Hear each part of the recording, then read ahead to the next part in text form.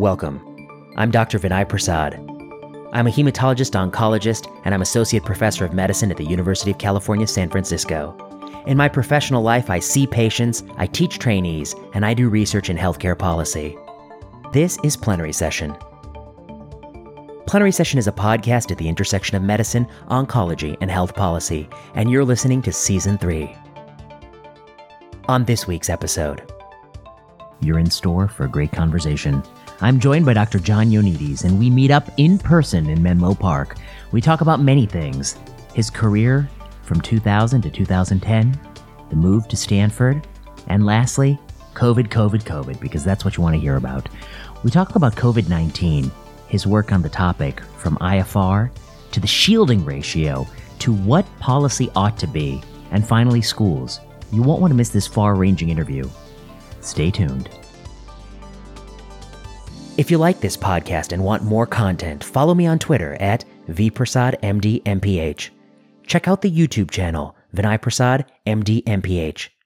Patreon backers will get access to the slides for lectures I give on Plenary Session. Want to hear from us? Email us your question at plenarysessionpodcast@gmail.com.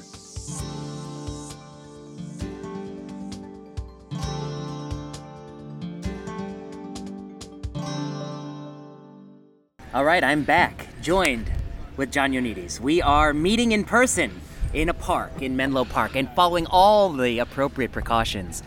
John, thanks so much for doing this podcast again. Thanks a million, Vinay.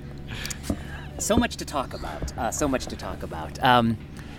One of the things that I think I want to start by mentioning is, this is, I think, only the third time I've actually seen you face-to-face in, a decade or so.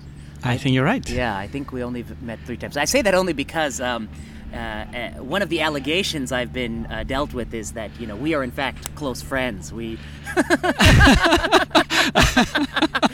Oh, goodness. Yeah, so I think people were saying, you're only talking to him because you're friends. Obviously, we have dinner together. We have had many vacations together. The truth is, of course, we are not. I mean, that means I have millions of friends. Yeah, I won't take it personally, but I think it's fair to say we know of each other, but not friends. And we haven't worked together in many years. We worked on a few papers together maybe about 8-9 years ago. Okay, first question for you. PA. What does the PA stand for? Okay, so these are middle initials, and they come from the names of my father and my mother.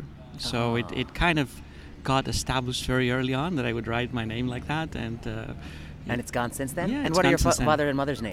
So Paul and Angela. I see. So that's like just John Paul Angel. It sounds like a little bit like a pope. Yeah, it does. So, there's so much to talk about, and I think at some point we're going to get to 2020. But I don't want to start with 2020. I want to start with, in the first part of our interview that we did a few months ago, I think we talked a little bit about your early career. I'm very curious in the years 2000 to 2010. Now, these were years where you were finishing up with Tufts and you were working with Joseph Lau in the early 2000s. You moved back to Greece, and you were in Greece until 2010. And if I were to look back at your career in these years, I think it was a very productive time for you. There's a moment in everyone's career where you feel like all the synapses are firing and you're doing a lot of things in a lot of domains, and it's very exciting. And I'm curious what it was like for you in those years. You wrote on many topics. You had a nice team in Greece. What drew you to Greece? What made you go back? And, what did you do in those years? So these were very interesting years, and I grew up in Greece. Greece has always been in my mind as a destination. I'm kind of split between 2 continents, 2 countries, 2 civilizations. I cannot really get rid of that schizophrenic situation. And at some point, that opportunity arose to be the chair of a department at a medical school. And you were in Greece. And you were young when you. I was very young at that time, so I was recruited when I was 33, which is a very unusual opportunity for someone who's young. Yeah. And I remember that some of my mentors in Boston and NIH and Hopkins thought that I was crazy. What are you going to do? And are you sure? Mm-hmm. but I thought that it was a really great opportunity to try to do something on my own, with my own signature, with all its strengths and weaknesses, without really having someone impose on me what the agenda should be in the department, and what I should prioritize and what I should focus. So I went there. I found an amazing number of amazing people, young people, and somehow they heard that there's that crazy guy from the U.S. and why don't we try to see him? I was working very long hours. I would be there literally from early in the morning until midnight. You were, I see. And people knew that my door was always open. And that's how I met lots of brilliant people who just dare to open that door and come in. And they had some very nice ideas, and we could brainstorm. We could then meet with the rest of the team. So I really felt that I could create a department just as I would dream a department to be, rather than have to start from something that had a very long and established history, and you just couldn't move a piece of paper from one corner of the desk to the other without asking permission from the souls of the leaders and the spirits of the of the deceased chairs. There were fewer entrenched interests when you're in a small department in Greece. Yes, I think that you could have more control of what you wanted to do. I could really build an agenda around things like evidence-based medicine, clinical epidemiology, molecular epidemiology. So things that most established departments in the U.S. and in Europe were kind of very reluctant to even touch upon. They were stuck pretty much in their excellence while I was venturing into that unknown and high risk and questionable territory in a sense. And some of the people who came to you, I'm going to mispronounce the name, but like Tazioni. Athena Tazioni, Some of these people who you worked with quite a lot. I mean, many papers over the course of a decade. And they had diverse clinical interests. Some were neurologists, cardiologists. Is that fair to say, too? Yes. The nice thing is that the University of Ioannina, the medical school is very tightly knit with the university hospital. So literally, the medical school and the university hospital are next to each other. They're in the same campus. It's walking distance. So lots of young people who were trainees, they were residents, they were fellows, some of them young attendings, and less so some senior staff. Once you're a senior professor, probably you have gelled in terms of what your interests are. But lots of young people from very different specialties came and joined the team. And also, all the other disciplines were on the same campus. It's a large campus, surprisingly large. So you could have people from social sciences and people from mathematics and people from modeling and decision sciences on the same campus that you could meet. And I think that that's really the ideal situation. It's pretty much the same thing at Stanford. You feel that way. Same compact campus that you can walk across. You can have a peripatetic approach to science. Unfortunately, the campus is closed for about a year now. But when it is open, or when it will be open, I look forward to having the same type of experience again. I would say, if I were to stand back and look at those years, 2000 to 2010, it was... an important time in your career, because probably in 2000 there were some people who knew of you, but by 2010 I think most people in medicine who are interested in evidence-based medicine and meta research knew of your work and knew of the different things you had done. So it's sort of to some degree a coming of age time for you in terms of career, in terms of professional development, and the range of topics you hit, SSRIs, you did some work on that in that decade. You did work on Framingham and risk predictions that claim to go beyond what they've done in Framingham. You did work on concordance between observational and randomized controlled trials, sort of these fundamental questions that still plague us to this day. Do you look back fondly on those years as a time of, you got to experiment and work in so many different spaces? I really loved that time. It was very stimulating, very creative. I think that I learned a lot I think that it had lots of what one might call ideal circumstances, which included very limited funding. But go on, yeah. Sometimes that helps. Close to no funding. No funding, actually. Greece, unfortunately, has not invested much in research, and like most developed countries, research funding goes to the well-connected. So I was scoring probably the lowest in terms of connectivity.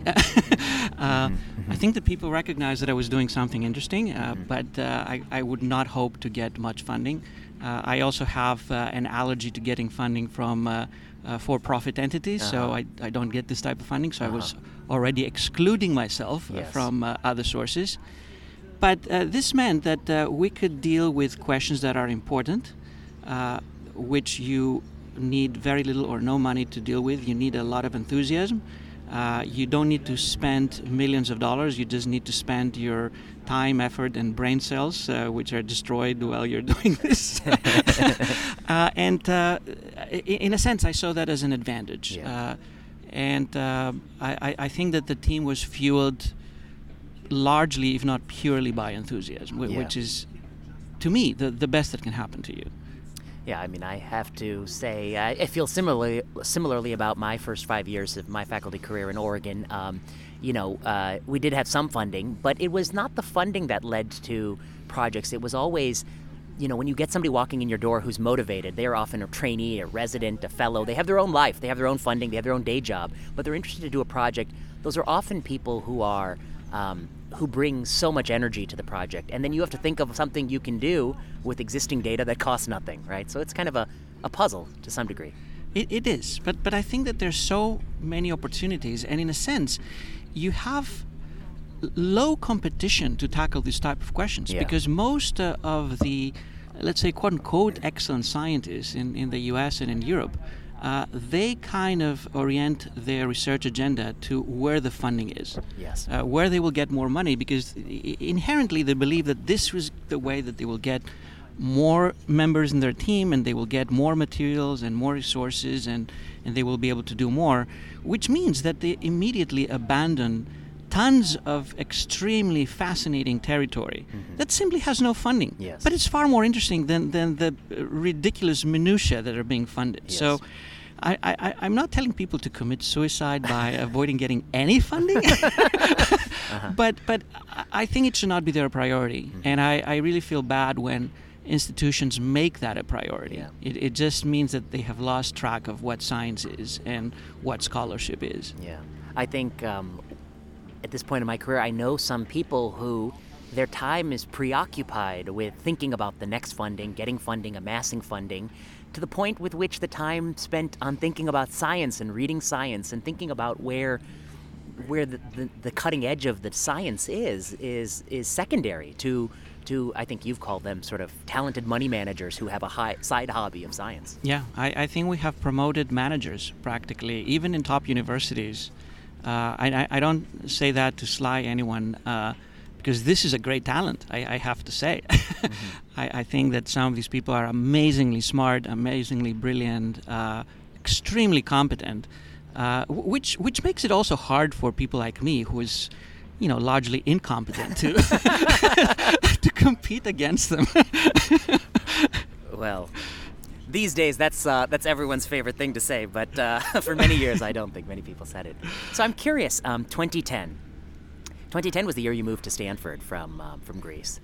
And Greece was coming out of the financial crisis in 2008, and there were some controversial austerity measures. And I guess I'm curious about that move. And of course, here, the chair at the time was Ralph Horowitz, who I think, of course, Ralph must think highly of you. I mean, I would imagine that is the case. Ralph, of course, was, I believe, before Stanford, he was the chairman at Yale, and then he came over to Stanford to be chair.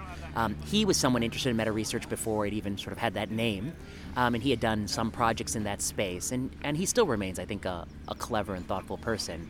And I guess I don't know this to be true, but I always assumed that he was probably instrumental in bringing you out here. And I also assumed that it probably was a bit push-pull. It was the pull of Stanford, but also things in Greece may not have been great for science in those moments. I wonder if you might talk about what led to that change. Of course. So Ralph indeed was instrumental, but I think that there were also many other senior leadership people at Stanford who also were very strongly supportive and enthusiastic. And at that point, I had no inclination to move from Ioannina. I was receiving lots of offers or people approaching me from top universities in the U.S. and Europe whether I wanted to move and become department chair in their epidemiology or equivalent departments. And I was always replying, thank you very much. I'm really honored, but I feel that I have some mission or or vision or whatever to continue in Ioannina. And when the Stanford situation arose, something similar happened. I think it was Ralph, along with Phil Pizzo, who was the dean at that time, mentioned that there's that opportunity for leading a division in SPRC at Stanford, and why don't you come and see? And I said, well, thank you, I'm not really interested. That's an amazing honor, but why don't you come and see? So I did come and see, and my wife, Despina, came with me, and also my daughter came with me.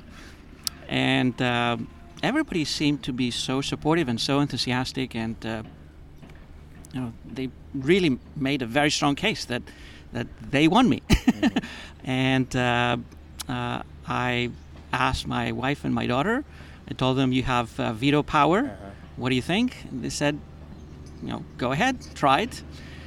It was like these decisions that you don't know why and how you make them, but people seem to be so stellar at Stanford and so enthusiastic and so supportive.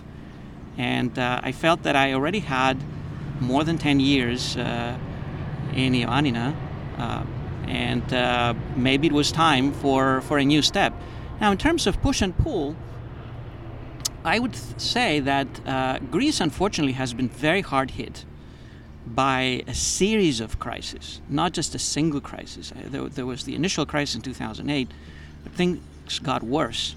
While other countries improved, things got worse for Greece, and that was very unfortunate. I was seeing that many of my most talented young researchers, I had to just let them go elsewhere, which is not a bad thing, of course, but not in Greece. Some of them became professors in Greece, but the vast majority became professors in other institutions elsewhere in Europe, in the U.S. or in Europe. Mm-hmm. So I felt that was part of the Greek fate of having to leave, a little bit like Ulysses. Mm-hmm. You leave for a short trip mm-hmm. to just mm-hmm. conquer that little Troy, and then it takes 20 years before you're back, if you ever manage to get back. I was seeing that in the younger generation. I said, well, I belong to the young generation, so what are you doing here? Mm-hmm. Get out of here. Mm-hmm. Uh-huh. And that is a shame, isn't it, about Greece? I know you've written about this. It's a topic that's near and dear to your heart. I think you pride yourself in the fact that Greece should have an academy to rival the world. Yes, I believe that Greece has amazing scientific capacity. Over the years, I have tried to map the scientific workforce of Greek scientists. We recently even generated a complete list of people who are of Greek origin, and about 94% of those who are at the top of their disciplines are not in Greece. I see. So if these people could be in Greece, Greece would have been a superpower in research. I mean, currently it's one among many Western European countries, not at the top by any means, but if these people could be in Greece, and of course attract also other people from, I'm not a nationalist of any sort, if you could really attract excellence from the entire world, I think that country would have a completely different future.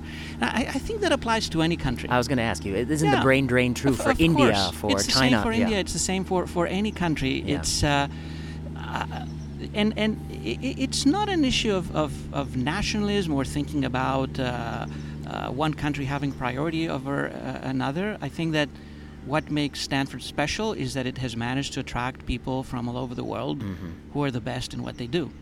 And if at some point Stanford does not want to do that, Stanford will become the University of Unknown. Yeah. There's no doubt in my mind. It's not that you are granted privileged status just because you have a name. It's your willingness to be open, to attract talent, no matter where that talent comes from, to be tolerant of difference, of divergence, of people who have new ideas, bold ideas, seemingly dangerous ideas sometimes. Yes. But I think that it's that tolerance and that magnanimity and openness that eventually creates great universities or destroys great universities. These values you speak of, I mean, these are fundamentally Enlightenment values. They're values that go back a long time in Western civilization.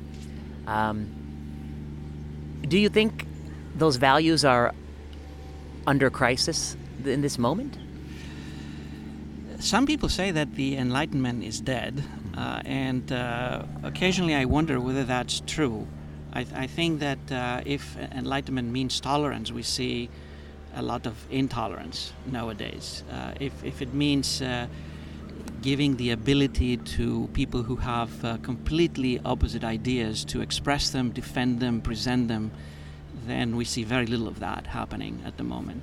If it means believing in science, and this means skepticism, organized skepticism, replication, transparency, and communality, then again, I think that we're not really doing that great. I don't want to be a doomsayer because I think every day is a new day, and it starts from scratch. And you can wake up and say, "Oh goodness, we've done it so wrong yesterday and last month and last year. It's time to get it right." And I think that there's still lots of people who want to get it right. So I'm not willing to say that the Enlightenment has been thoroughly defeated, but it is going through some hard times at the moment. But I think to some degree, one of the sort of the way in which it's sort of reinforcing is that the best place to have certain dialogues is face to face, as we're sitting across from each other or a group of people at a table. And the present moment has made those face-to-face encounters very unlikely to occur. And so the encounters have moved to an arena where escalation, polarization, demonization are all rewarded by the nature of the arena, the impersonality of the arena, the way in which the arena rewards people who like and retweet and follow. And so, I believe that if the Enlightenment values are on life support, they have a chance of recovery, but I think it will take in-person interactions.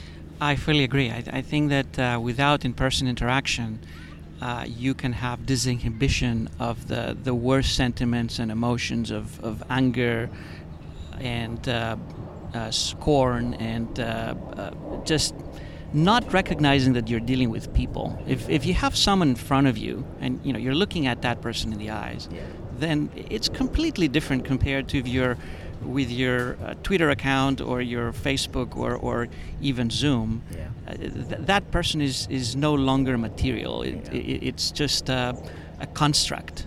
So you can really insult someone who's not a person, but it would be far more difficult to insult someone who you see in front of you being a human being.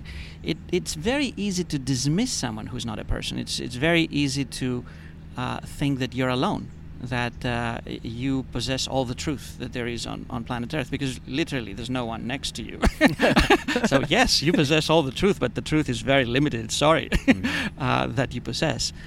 And I feel that this is one of the worst circumstances and the worst consequences of the pandemic and the lockdown measures, that it has really abolished that personal interaction, the ability to put faces in real life.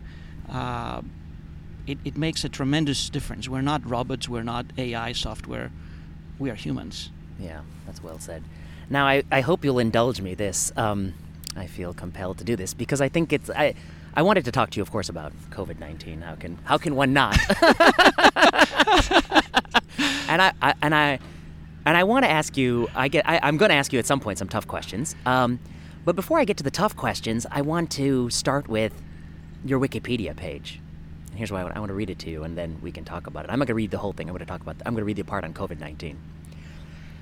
I guess I will admit at the outset, I'm dissatisfied with how it's written. I think it's not fairly written.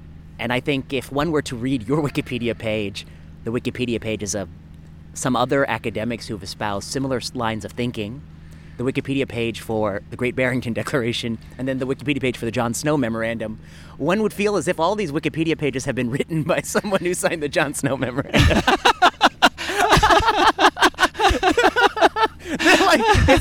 It's like the Great Barrington Declaration. It's like signed by a bunch of assholes. John Snow Memorandum, the greatest minds of the world unite. I mean, it's really something. And I guess I want to say, I appreciate people feel passionate for the positions they hold. I've felt so passionate about my positions. But I do hope that in time there will be some sort of objectivity and nuance added to these kinds of things. But let me read you yours. Yep. Okay. We'll go through it a little bit. I think maybe some of it's unfair, but some of it I think maybe we can talk about. Okay. In an editorial on Stat published March 17, 2020, John Ioannidis called the global response to the COVID-19 pandemic a, quote, once-in-a-century evidence fiasco, end quote, and wrote that lockdowns were likely an overreaction to unreliable data. Now, I guess I would criticize that sentence a little bit by pointing out that I don't think you said that the lockdown measures were an evidence fiasco. You said that it was a fiasco that while we were doing these broad sweeping measures, we were not actually engaged in collecting data that would remedy the uncertainty in terms of anything like random seroprevalence surveys across the country. Exactly. So that sentence is completely wrong because actually I was one of the strongest supporters of draconian lockdown measures at that time, and I even said, why didn't we do it earlier? Now, maybe I was wrong, Okay. but I was one of the supporters, and actually I was not underestimating the risk. I see that there are some people, for example, who have commented that I underestimate the risk while I was saying that we have a serious problem, and these same people were giving interviews about how low the risk is. For example, I remember my great colleague, wonderful scientist, Gavin Yame, who has been very critical. He had a video at that time in François or something, or some French television, saying that if I am infected, he was 50 years old, the risk of dying is zero, putting emphasis on zero. I was not saying it was zero. I was saying that we lacked data. And we had a very serious problem that we had to act very urgently, and lockdown was the proper thing to do. I gave multiple interviews in the US, in Greece, in Germany, in France, in the UK, that we had to go into lockdown, but we needed data because we just couldn't navigate that space without data. And as you see now, we're still navigating that space a year later. Without data. Well, with some data, with more data than we had then. So the fiasco was about the lack of data. That's my understanding of. I read your piece recently. It's very clear. Anyone who reads the piece will get that. Well. Or should get that. Well, unless they read true. the vandalized Wikipedia page. Yeah, so that's what I'm going to get to. But no, I mean, I think people, to read something, you need to be in an emotionally neutral space. And if you're not emotionally neutral, you'll read it the way you want to read it. I agree. Yeah. But at the same time, something that is written is testimony. Yes. That so someday you cannot really distort that. You can distort your interpretation, but you cannot distort what is written. Well, you are a believer, as I am, that in the long run, objective interpretations will prevail, which I think I hope they continue to do. But would you say it is fair that in March, you were one of the first people concerned with the implications of prolonged lockdown? Yes. Although and absolutely, because you keep it locked down for 2 months, 3 months, 4 months, 5 months, you're going to get some problems. Absolutely. Lockdown, if it were something that we would get rid of the virus within a few weeks or even a month or two, that would probably be no issue, even if it were not very effective, which we had no clue about how effective exactly it might be. That, yeah. The harms would be reversible, hopefully very quickly. Some people might lose their job for a short period of time, but you could support them for a month or two, and then they would get their jobs back. Mental health would suffer for a while, but then people would be rejoiced that we got rid of this, and we would have an even better situation than we started. If it was short. If it was short. If it was short. just a month or two. But I was worried because in the history of pandemics, I'm trained in infectious diseases. I haven't seen this type of pandemic just go away within weeks. So I was getting prepared for something that might have been several years. And the notion that we will just shut down everything for several years was just shivering. Let's come to that. But okay, I want to finish this thing because there's a few more things that I wanted to point out. Okay, so then Mark Lipsitz, director of the Center for Communicable Diseases and Dynamics at Harvard Chan School of Public Health, objected to this characterization of the global response in a reply that was published the next day. I think that's fair. He had a different sort of reply. I thought it was published 2 days later, but whatever. Yeah. We talked with Mark that same day that I published my stat piece. Because he wrote a very vehement tweet yes. which I thought did not represent what I was saying. So I talked with him, and I thought that we understood each other. And I told him that, no, we are on the same wavelength. And then he wrote that piece where he clearly did not understand or did not show that he understood what I was saying. And it's unfortunate that Mark is an amazing scientist. I have sent him congratulations multiple times.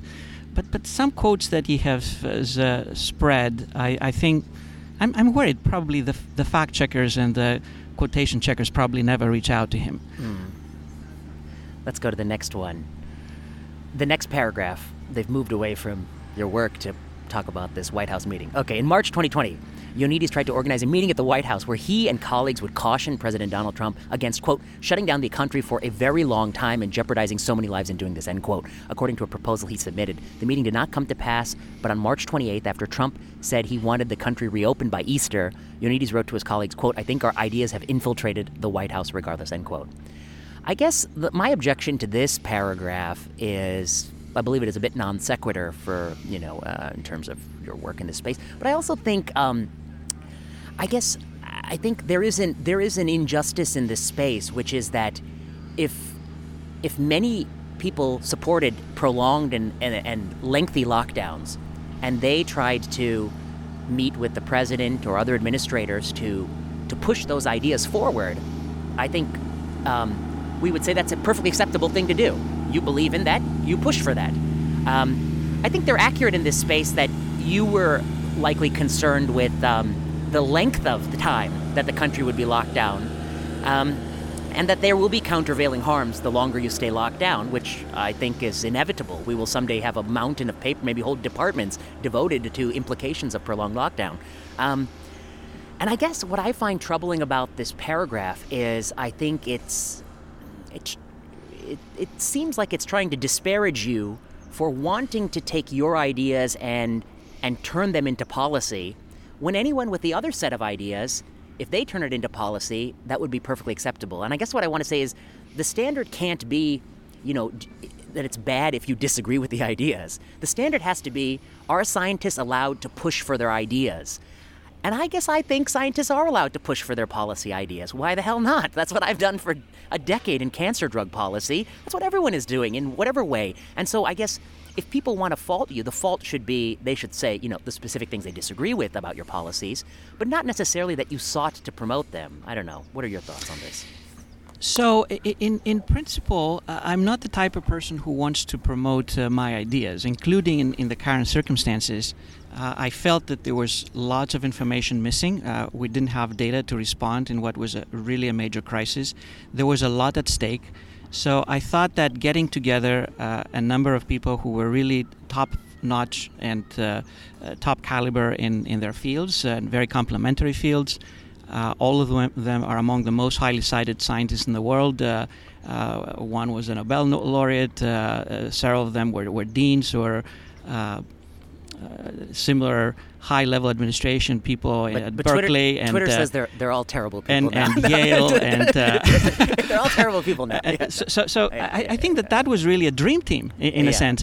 And these people I don't think that we agreed that there was a single plan that we all said that's the thing that needs to be done. So one was Sten Vermund, who debated you in a Munk debate prior to that, and he has a different policy recommendation than I thought you were espousing. Absolutely, and this is why I tried to get Stan on board, because I wanted to make sure that we have a very broad range of opinions. So that was an effort to try complementarity, opposing views, interdisciplinarity. We had people who were working in mathematical sociology, in infectious diseases, in policy, in epidemiology, in all sorts of complementary disciplines that you really want to have on board in trying to generate some interesting ideas and some possibilities for a plan. We all agreed that we needed data. And I think that when I said that our ideas are infiltrating, to me at that time it seemed that people were saying that yes, we need to get data. But from that point to the interpretation that some blogs and tweets suggested that I was lobbying or whatever, this is completely outrageous. It makes no sense that I would be lobbying, getting on board people who disagreed on what is to be lobbied about. Yes. So if you were in the lobbying business, why are you getting Sten?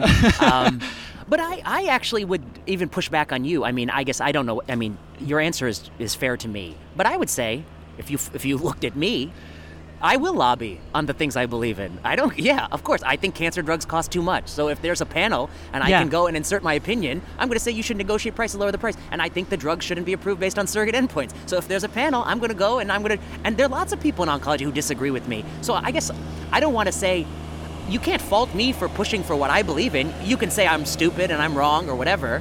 But I don't see how the desire to, I mean, if we have to assume that people are acting in good faith. I mean, they're doing what they believe is best. So I don't want to discredit someone who wants to lobby. I don't want to discredit advocates. I don't want to discredit someone who wants to be an advisor and kind of push for some big idea. Yeah. I have great respect for people who are well-intentioned and want to do that. And to be honest, there's so many causes that are worth fighting for, like climate change, getting rid of the tobacco industry. Our world has been facing so many crises that we don't recognize beyond the coronavirus crisis.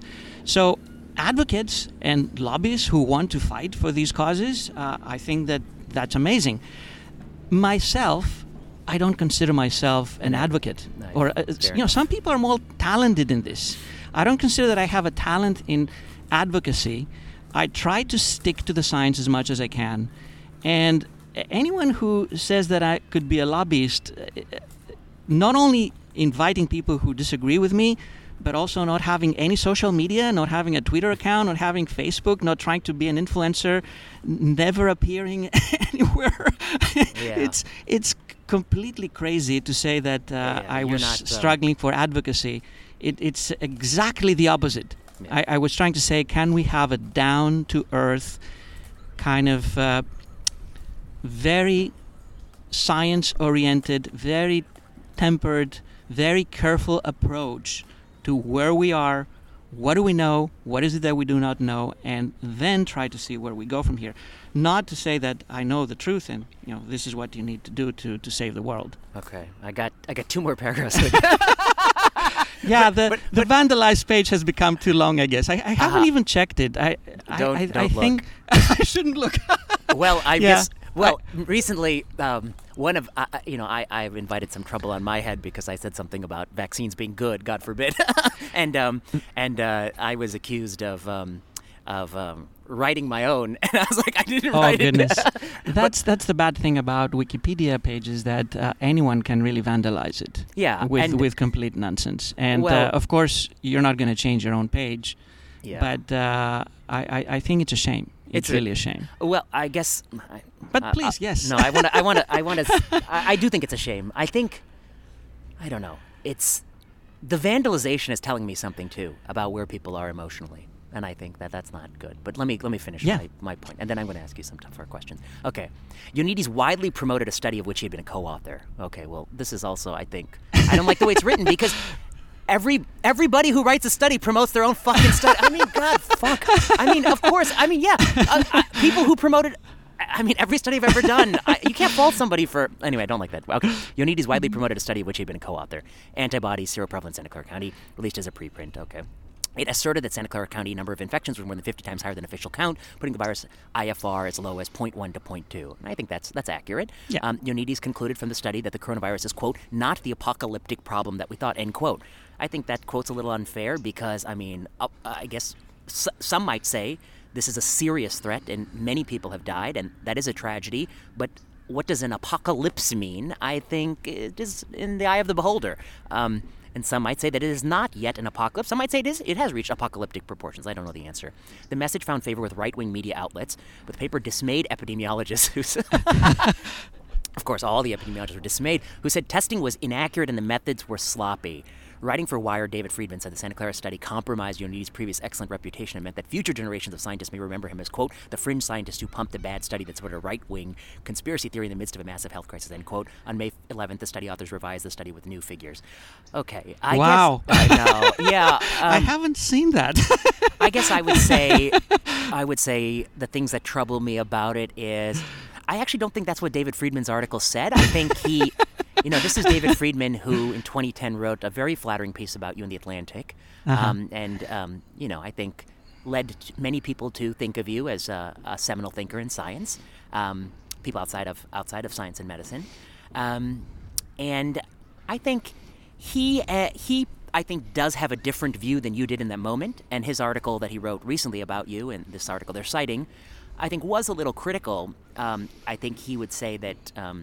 I think it was critical, but I don't think he made the claim that people are going to remember you as a fringe scientist. Okay? I don't think it wasn't that critical. I don't think that he wrote that. I don't think he. Yeah, I don't think he wrote that. And certainly, yeah, I remember reading that article. Okay, I think, you know, I mean, this IFR 0.1 to 0.2. I think we could talk about that a little bit, but I mean, I think that whatever changes were made to the manuscript, including the confidence interval, you continue to believe that was the IFR in Santa Clara County at that moment.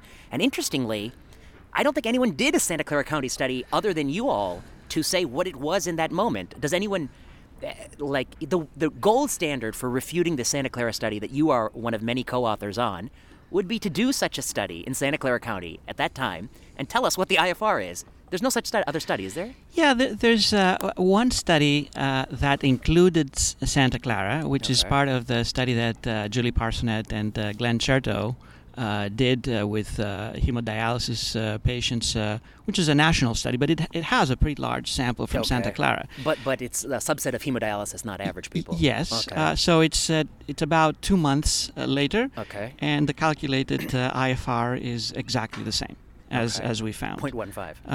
0.2. Okay. I think our estimate was 0.18. Okay. So I think that also if you look at the current data for California, especially for Santa Clara and for the vicinity, even if you look at the case fatality rate, is somewhere in the range of 1%. And it's extremely unlikely that we have not missed at least four out of five. Sure. So, you have validation in many different ways that the number was correct. And you believe the number is correct to this day? Absolutely. The paper has been accepted by a major journal. It should appear soon. And it has also led to some other interesting work that we have done with Ellen Kuhn from engineering, mechanical engineering here at Stanford that was also published, and some other methodological work, because some of the very, very interesting questions that were raised were about the methods and the calculation of uncertainty in such circumstances. So along with colleagues from biomedical data science and computer science at Stanford, we have done some work to develop new methods. So I'm grateful to all the people who made critical comments on a scientific basis. Very quickly. And very free. We literally got more than 1,000 scientific peer reviews within a week. That's good. More than 1,000 is not an exaggeration. I have difficulty even getting. They say you can't find reviewers from. They always say can't find reviewers for your articles. Is that apocalyptic? Yeah, I think that's apocalyptic peer review. Yeah. And I'm grateful to people who made sensible comments, useful comments that improved the paper. The main conclusion does not change, but the methods were improved. We could look at lots of other issues that people might be questioning about bias and see how robust the results would be to bias. We could use better statistical analysis. So I think that in a way, this is how science should work. You should have the manuscript as a preprint, and then you could have the entire scientific community commenting on that manuscript and then trying to improve it and then publish it in a peer-reviewed journals. I think that's exactly how science should work. Was Santa Clara study the best study, or the study that had no flaws, that it was perfect? Of course not. It had flaws, it had shortcomings, it had unavoidably some limitations, like any study, and even more so for a study where you try to do something as quickly as possible with very limited resources, with pure enthusiasm. We had more than 200 people volunteer their time. I volunteered my time 100%. All the key investigators volunteered their time completely free to do something to get data on an important question as quickly as possible. If we had 5 years to design it, maybe we would have done it different. We were pushing NIH, we were pushing CDC, we were talking with California State, with all the players that had probably better ability to generate more complete and less biased studies. So we were pushing on all of these fronts, and that didn't happen as quickly as we wished, unfortunately. If we lived in a sensible country, I would imagine the CDC would say we're going to pick 50 locations around the country, randomly select 10,000 people, and get zero prevalence data, and do that every month. And this is really the theme of your original March commentary. You were calling for random PCR, random zero prevalence, done at repeating intervals. And we did talk with CDC. We did talk with NIH. They didn't want to do it? Well, I think everybody wanted to do it, but there's always stumbling blocks. There's practical issues. There's getting the okay from higher ups. There's every day we're shut down. We're losing $70 billion. Goodness, I know. How does this make any sense? But now people are blaming us because we decided to do it for free, with our volunteer time, with the best that we could, and with data that eventually turned out to be correct. I want to come back to yes, that part. Okay, one more paragraph. One more paragraph. Sorry. one more paragraph to punish you. One more. Okay, it was late. The last paragraph. Then you will about go COVID. and fix that page at the instruction of the person. Oh goodness. I think somebody who's listening might fix the page. Goodness, I'm kidding, but indeed, it's just so sad. Someday it will be different, I believe. Okay, the last paragraph. It was later reported that authors of the study received funding from JetBlue's founder, which led to criticism over potential conflict of interest. This is my favorite sentence.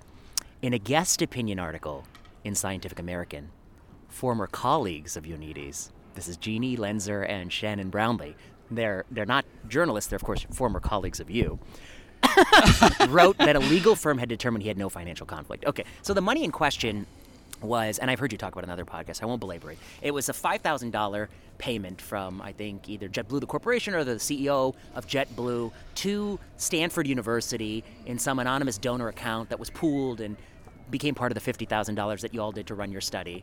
I don't know what to say. The reason I think it's a troublesome conflict of interest is, I don't know, let's imagine the worst case scenario. The JetBlue guy wants his airlines to run. He really wants them to fly. Of course. He wants to make a lot of money. Yeah. And he says, look at all these people. They got the COVID. They're worried about COVID. We need a way to get them back in the airplane. So what we're going to do, we're going to give this guy $5,000. He looks at his bank. Obviously, he must be a rich dude. He must have a lot of money. But he's like, but how much is it worth it to him? Just the $5,000. And then let's give it in the pooled account. And then they'll fabricate the results, of course. Yes. And then with the fabricated results, no one will know that the fabricated results are fabricated. All the other estimates will be wildly divergent, but people will still trust the fabricated results, and they'll start flying. And I think it's ludicrous, because I think this is an objection I have across the board to, there's a narrative that people who dislike these restrictions are libertarians who want the free market to prevail. But I think the fallacy of the narrative is that if there are, in fact, if they severely underestimate the lethality of it and try to dupe people, that problem will go detected very quickly, and people won't fly in the airplane. You can't get people to fly in an airplane from $5,000 in a study. Okay, that's my last thought. Yeah. Well, that's more ridiculous than serious in a way, because obviously I can't believe that anyone would want to destroy their career for $5,000 divided... Not paid to themselves. Not paid to themselves and divided by 200 people working on the study. Because I was like the 16th author among 17 authors. And but the best part of the Wikipedia was that that the defense of you was your colleagues. See, this is what really I think it's really strange. How many people have you co-authored with in your career? Probably about 10,000. That's right. Maybe more. 10,000, right? Yeah. You have 10,000, maybe more. And we have co-authored, I think, maybe 3 papers, but between the years 2010 and I think the last one was 2013. And we have no ongoing collaborations or co-authorship. And I've co-authored with hundreds of people. Co-authoring with someone, that's not really make them your... I mean, they're your colleague in the sense that we're all part of the same profession, or we're all in the business of science, but one co-authorship does not a colleague or friend make. And it can't, because I don't even know half these I mean, no offense to these people I've co-authored with, I just don't know these people well. Yeah. Yes, this is really weird. Because, indeed, that whole story about the $5,000, we were getting so much hate mail, and we were, after the BuzzFeed story, not just myself, my family, my mother were threatened, and I have narrated that story about the hoax where people said that my mother had died and started calling at her apartment asking for the funeral, and she had a hypertensive crisis she almost died from.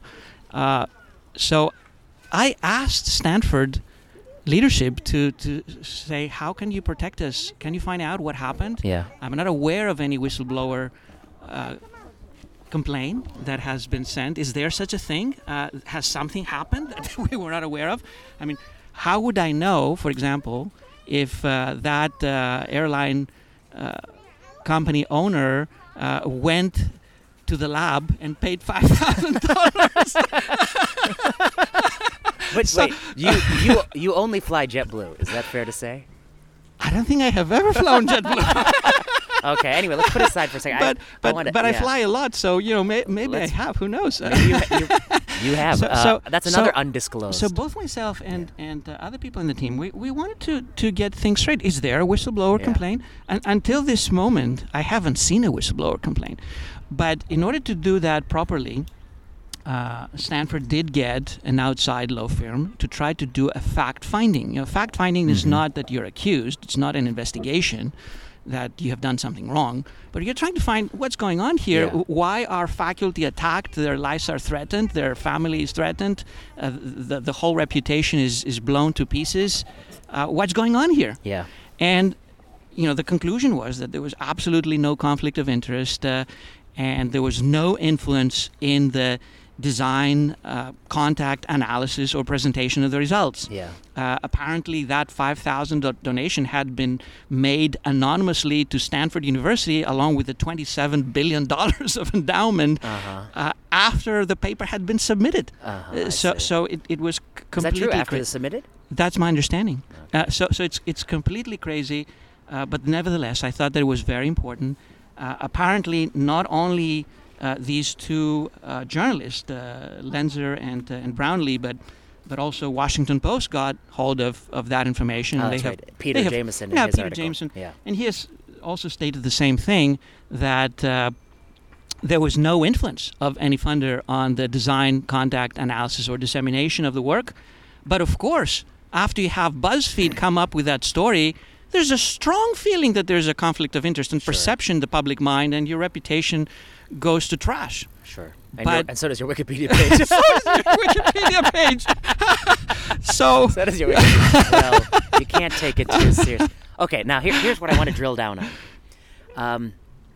Okay, I say that because I think your critics I think they've gone too far in a couple ways. I mean, I think I don't know why it's happening. I mean, I do know why. It's a pandemic, and when there's pandemic, reason takes the backseat to emotion often, and who can I curse for the pandemic? I mean, I'm frustrated like a lot of people. I'm annoyed, but who do I curse? And there's no one to really curse. I mean, I can curse Trump. I have his little statue. I stab him. His little figurette. Voodoo. Yeah, voodoo. I can do that. And then I can curse you, and I can curse some others. And I think to some degree it's some of that. It's just a natural human thing. Okay, but the one thing I want to drill down on is the flu comparisons. I think many people they do not like comparing SARS-CoV-2 to seasonal influenza. Although there have been some strains of seasonal influenza with IFRs that are not trivial, real like 57, 58. Of course, 1918, which is probably the most devastating pandemic illness. But when we make a comparison between SARS-CoV-2 to other viruses, such as flu, I think there's two parts to the comparison. One is, if you get infected, what is the probability you will die or suffer long-term malady or sequela, or what's the probability you can get really sick? That's one part. The second part is, what percent of people are susceptible to being infected? Yeah. And I think seasonal influenza, we all have some cross immunity with prior seasonal influenza, and so the fraction of people susceptible. So I guess my question to you is, you utilize sometimes this comparison of how should we think about this in terms of a risk we face, a contagious disease risk. Do you feel like is it a wrong comparison? Is it an apt comparison? How do you think of these two domains, the fraction of people susceptible and the IFR if you were to get it?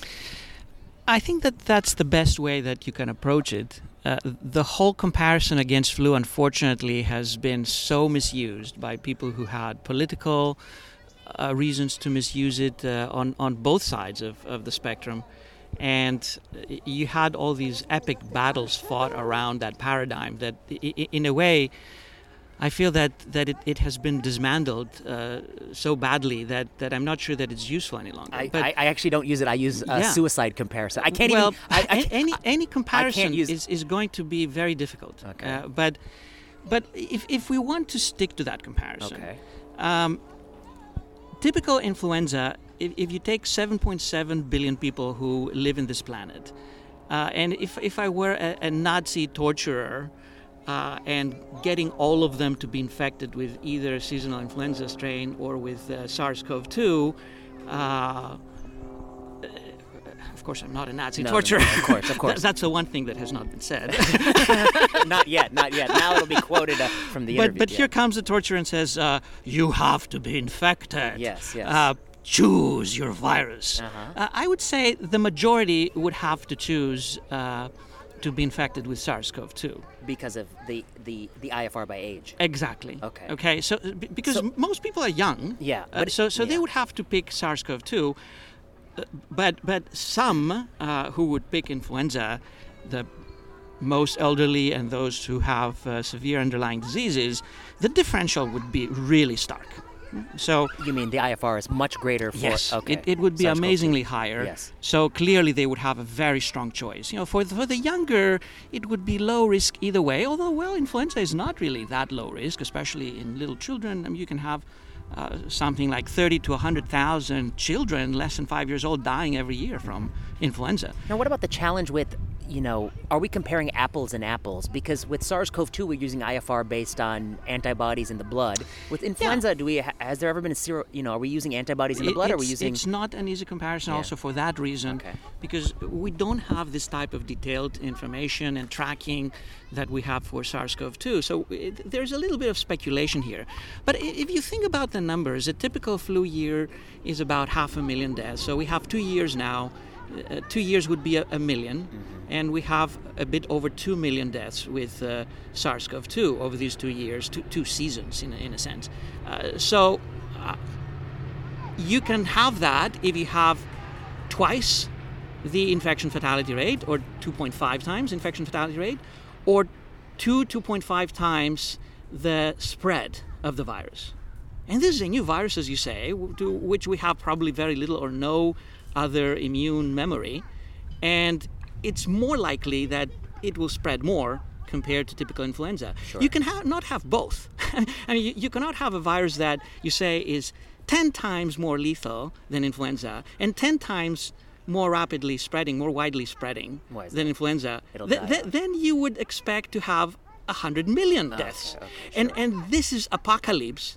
And this is the apocalypse that I was afraid of back in February and early March, and why I was arguing that we should shut down everything immediately back then. But it's not 100 million. At least with the virus that we know now. I don't know if we have a new strain that evolves at some point, but not with the virus that we have now.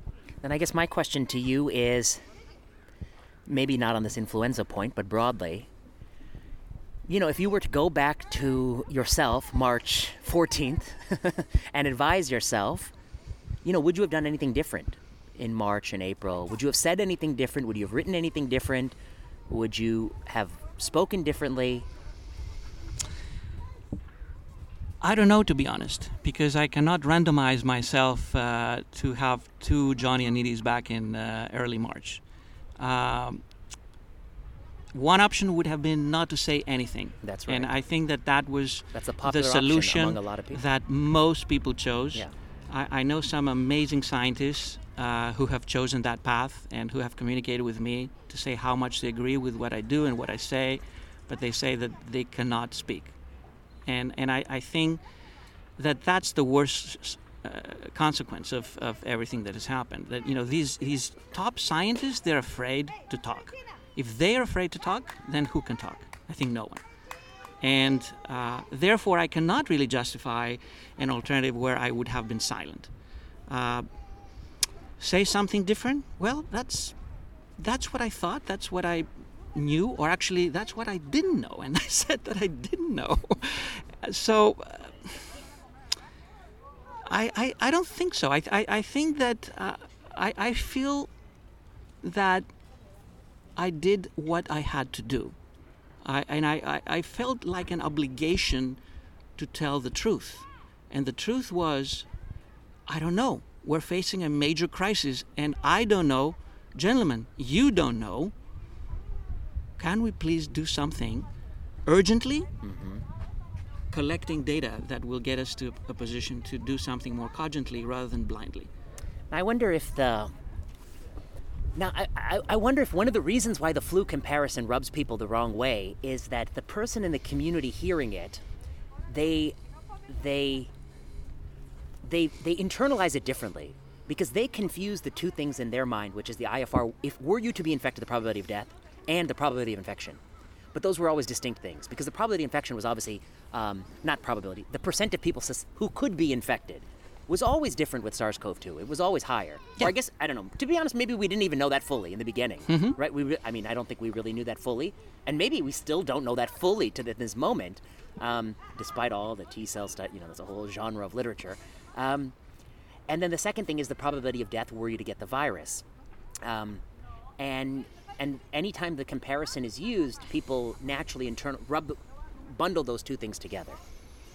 It is very hard to separate them, but you need to take them both into account, because based on what we see now, you cannot have both. You cannot have both a virus that is amazingly lethal and amazingly spreading. Yeah. You can have modestly lethal and modestly spreading. You can have not so lethal and amazingly spreading.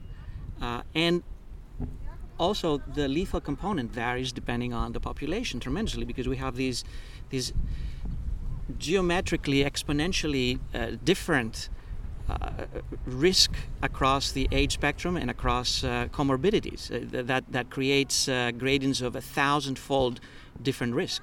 I think I calculated 7,500-fold different risk between 85 and 10 years old. Yeah, I think you're about right. So this is a risk that for epidemiologists, it's like the holy grail of epidemiology. In epidemiology, we're fighting our entire life with risk ratios of 3 if we're very lucky. If we're lucky. And with risk ratios of 1.003, in genetics, if we're not lucky. So in most of that modern epidemiology that has been run over by precision medicine and precision health, what do we say? That we will be able to make risk stratification.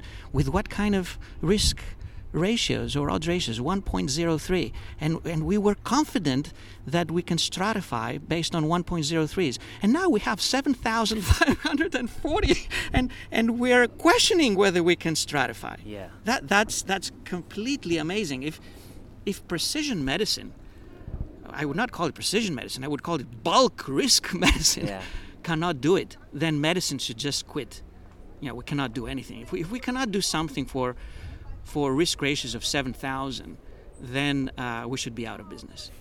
I wonder if you have been silent yourself recently, and I'll tell you one issue that I want to pick your brain on. Yeah. School closure. Okay. I recognize that there are a range of policy views that have been articulated now from, reopening large chunks of the economy for people and trying to shield the elderly. We'll talk about your shielding paper, I think. But one thing that I think, if you were to smell equipoise, smell the populations like people really are torn about, is school closure, particularly elementary and middle school kids. European nations have tried a wide variety of different strategies. This is a topic that I'm happy to weigh in on. I've weighed in on in a couple op-eds recently, that they got to open up these schools. It makes no sense to me. When you balance the risk to the child, which is, very low. The IFR is very low in kids. And actually, one more thing I want to say about IFR, we could point out. There needs to be 2 IFRs. IFR pre-August and post-August. Because in August, they stopped doing all this crazy medicine that may have distorted the IFR. And in fact, we see that. I mean, there is data from a number of hospitals showing that the CFR has declined precipitously between first and second wave, which could be due to biological factors among the people who were infected, or also quote-unquote cowboy medicine. Anyway, but I want to come back to the schools. The schools issue, it's a complex trade-off. There's risks to teachers, plus or minus school. I've looked at the data, and I think we're talking about odds ratio 1.3-ish. I mean, that the likelihood of a teacher getting infected versus another person in the community in places with open schools. I think modest. I mean, and some studies show no increased risk for teachers because maybe the kids aren't spreading it to teachers as much. Kids are about half as likely to get infected as adults in contact tracing studies. And then the harms to children from closing schools is harms you can't really even capture. We don't know. We have 3 million kids in this country. There's no external contact outside of the family since March. Are they being abused physically, mentally? Are they falling behind in grades? This is going to haunt them for their, there'll be a fraction of people who never go to college because of this. There'll be a fraction of people who are more likely to be teen pregnant, who may be more likely to be involved in guns. So I'm curious what you think, and if you think you've been quiet on it. I haven't heard you talk about schools. School closure is a horrible idea, and I think that it's amazingly counterproductive, it's amazingly unhealthy, it's amazingly devastating to continue with school closures. I'm fully convinced about that. I think that the data are extremely strong, as you just mentioned, both in terms of risk to the children and in terms of all the consequences. There's a very large number of good papers with some really staggering estimates of harm, including the one by Dimitri Christakis. Oh boy, that's going to get another. Which but there's some criticisms of that. Course, okay, of course, okay. And Yeah. If I put on my meta research Yes, hat, I would yes. say probably his estimate is exaggerated. Yeah, me too. Okay. But at the same time, even if it's exaggerated, it's so astronomically high that you have to take it seriously, even if it's 1/10 of that, or even if it's 1/100th of that. Mm-hmm. You have practically no benefit in terms of stopping the spread of the pandemic, or very questionable benefit. You have no or very, very little risk to the children, maybe actually less risk to the children because they may be just as easily infected if they don't go to school. I mean, That's they a will be doing question. something. So there's And- one nice, there's a nice natural experiment in Germany where they have the staggered summer holidays, and this is an Edinburgh paper. This is an economics paper. Some of these economic analyses, they do a better job of causality, I think, than some of these medical analyses and these kinds of. They are. Yeah. They are. But I have to acknowledge that all of these analyses, they have limitations. So you have to take them with a grain of salt, and you have to acknowledge that the error rate is more substantial than the presented confidence intervals. And then you have to look at the big picture. So the big picture includes all the other harms, all the other considerations. Mm-hmm. And even if you have uncertainty and a larger error margin on the exact effect on pandemic spread, for example, that error, even if at its worst, is not enough to really counterbalance all the other harms, all the other horrible things that can happen when we're closing our schools. So I'm very much in favor of keeping schools open. Have I not talked enough? Well, have I not heard enough in terms of vandalism and people saying that I'm crazy or whatever? I just... People say that I gave too many interviews. The truth is that I avoid interviews in principle, with few exceptions, when I feel that I have time to expand in more detail, in more granularity, and with more caveats what might be going on and what my perception of the evidence might be. I try to work on science. I try to publish papers, peer-reviewed papers. This is what I have been doing all along. And I cannot really be there to talk to all the news media who want me or do not want me. And I realize that some media probably do not want me, but that's fine. But you could write an op-ed on schools. You have not. I think it's because of, I guess I'll say, that the vandalism has affected you. It has affected me. Yeah. And Whether now you're making me go into a self-reflective mode. Have I silenced myself? Okay, let's do a little bit of psychoanalysis on the spot. You had to have. I mean, no one can take that level of criticism without doing something different. Yeah. Writing an op-ed. Yeah. Yes, I'm a bit more reluctant to write op-eds. Yeah. Because I saw that op-eds really give ammunition to people to say the most horrible things, while at least publishing a scientific paper in a peer-reviewed journal, you will still get attacked. But at least this is an area where I feel a bit more comfortable saying, I know these weapons. Yeah. I can handle the attacks better. When it's an op-ed, anyone can say anything nowadays. It's amazing what nonsense is circulating in op-eds, even in the best venues. And I'm not saying that people should stop writing op-eds, right, because that would go along the path of the censorship and the silencing that we have been discussing. But people should take a step back and ask, well, this is an opinion. Let's take it as an opinion. Let's tolerate it. Let's give it some value. Let's give it some credit. Don't tear it to pieces. Challenge it. Destroy it with arguments. But don't attack the person. Don't go into ad hominem mode.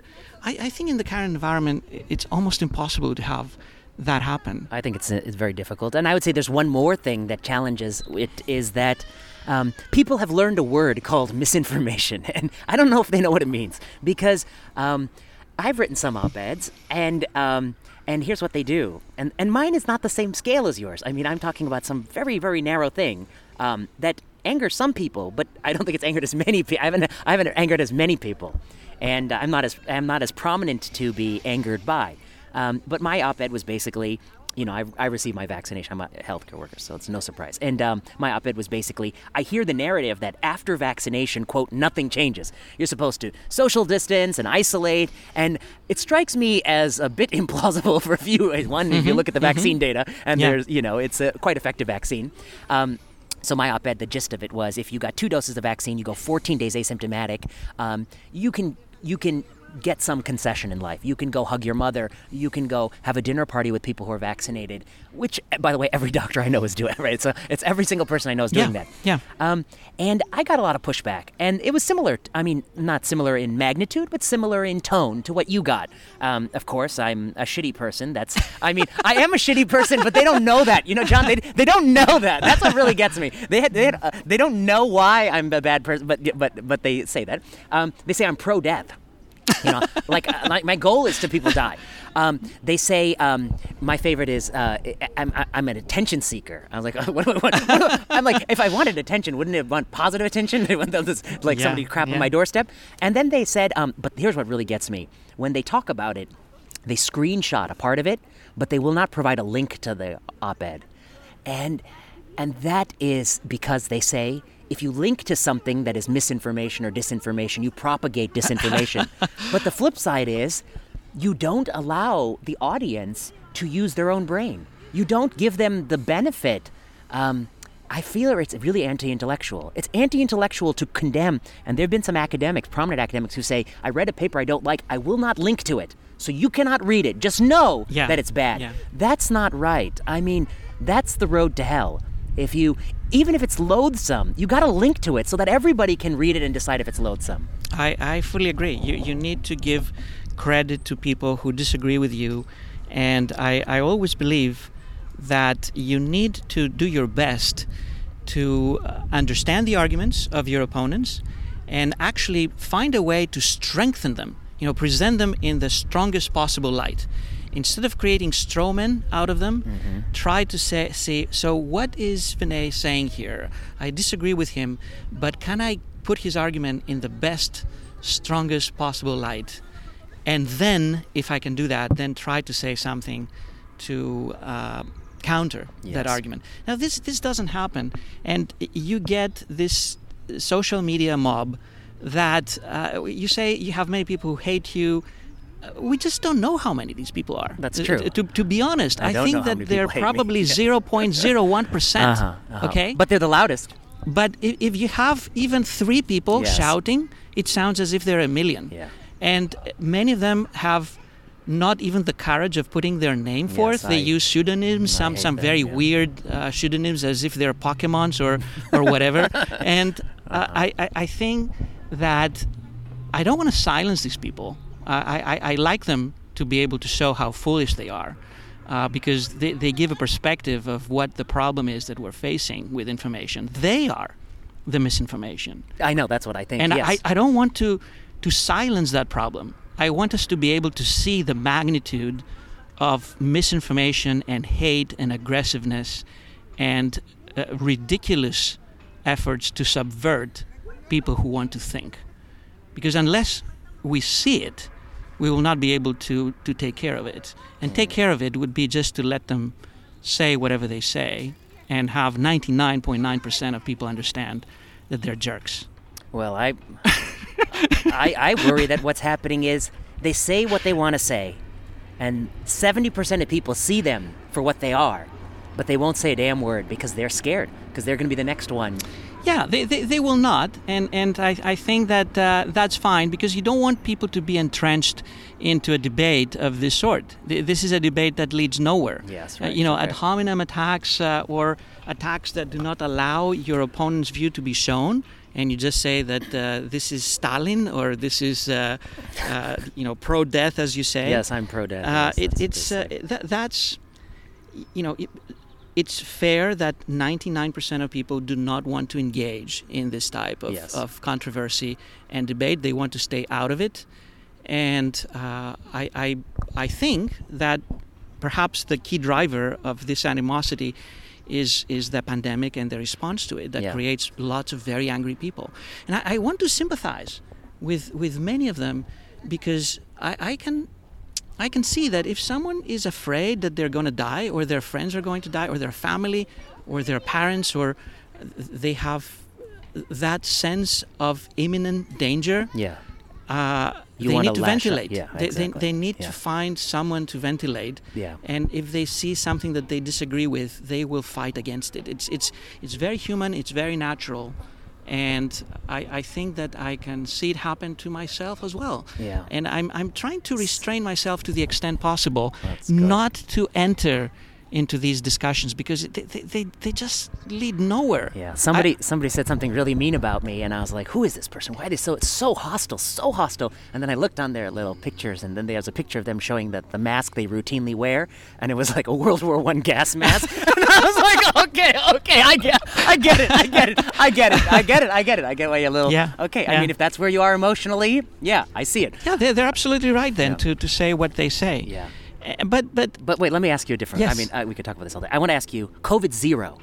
I mean, what are your thoughts on this? I mean, I think one of the things people believe we're going to get to, at least some people, vocal people, some smart people, is that we're going to get to a world where there is no COVID, zero COVID. We're going to get there by vaccinating everybody. As many people as will do it. We know in America we have some difficulties. The vaccine, I think, is amazing. I mean, we can talk about that. It's an amazing, development. Once we vaccinate everybody, I worry there will still be COVID outbreaks. I mean, this vaccine, as great as it is, it's not perfect. And especially if you're older and your immune system's impaired, there'll be COVID outbreaks. It may be seasonal. It may come every winter, a few COVID outbreaks. SARS-CoV-2, my feeling is it'll become endemic. But their feeling is that you can test, trace, isolate. You can contact trace. You can drive this to extinction. We can be rid of it like smallpox. What are your thoughts? What is the long-term game? the long-term game depends equally upon the virus and upon us. So we can do our best. We can continue using measures that are not too disruptive, but they may help, like some social distancing, masks when we cannot avoid congestions or congested circumstances. Of course, vaccinate, especially the people who are vulnerable, have a top priority, and personnel in hospitals. So we can do our part. We just don't know what the virus will do, and the virus is likely to change. I don't know in which direction. We already see that it's changing. So saying that you necessarily need to get to zero COVID is a little bit like saying that I will not tolerate anyone dying from cancer from now on. I see. And we wish for that, but of course the reality is it can't happen. Of course we wish for that, but I think it's very difficult to believe that this will happen. It's a bit like saying that we'll have no one dying from influenza, we'll have no one dying from viruses in general, we'll have no one dying from tuberculosis. I think it's a serious condition, and every effort that we can put towards ameliorating it, if not eradicating it, is useful. But eradication is a very high bar. It's a very high bar, and we have been successful with smallpox, but there's, I believe, 11,000 diseases in the classification of diseases, and I cannot think of a second example where we have eradicated something. And I mean, it has to do with some viral properties, the incubation period, the asymptomatic period, the ability to spread. But let me ask you this. Some nations have done better than other nations. Vietnam, Cambodia, New Zealand, Australia, Taiwan, Singapore. I guess, do you agree that some nations have done better than other nations? When I think about why nations do differently than other nations, I put like 4 different factors. So one is there's some biological differences that we don't fully appreciate. The second difference is people have made different choices, and those choices have yielded different outcomes. I mean, that's why the fate of nations are different. The third reason is stochasticity or randomness.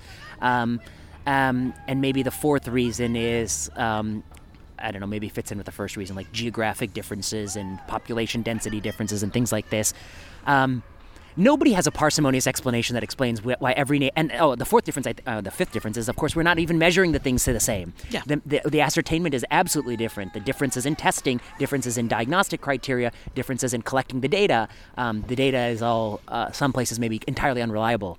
When you look at this challenge where every amateur doctor, every amateur epidemiologist wants to explain why did some nations do better than others, how do you think about it? Are there any parsimonious stories you see? Welcome to the drama of epidemiology.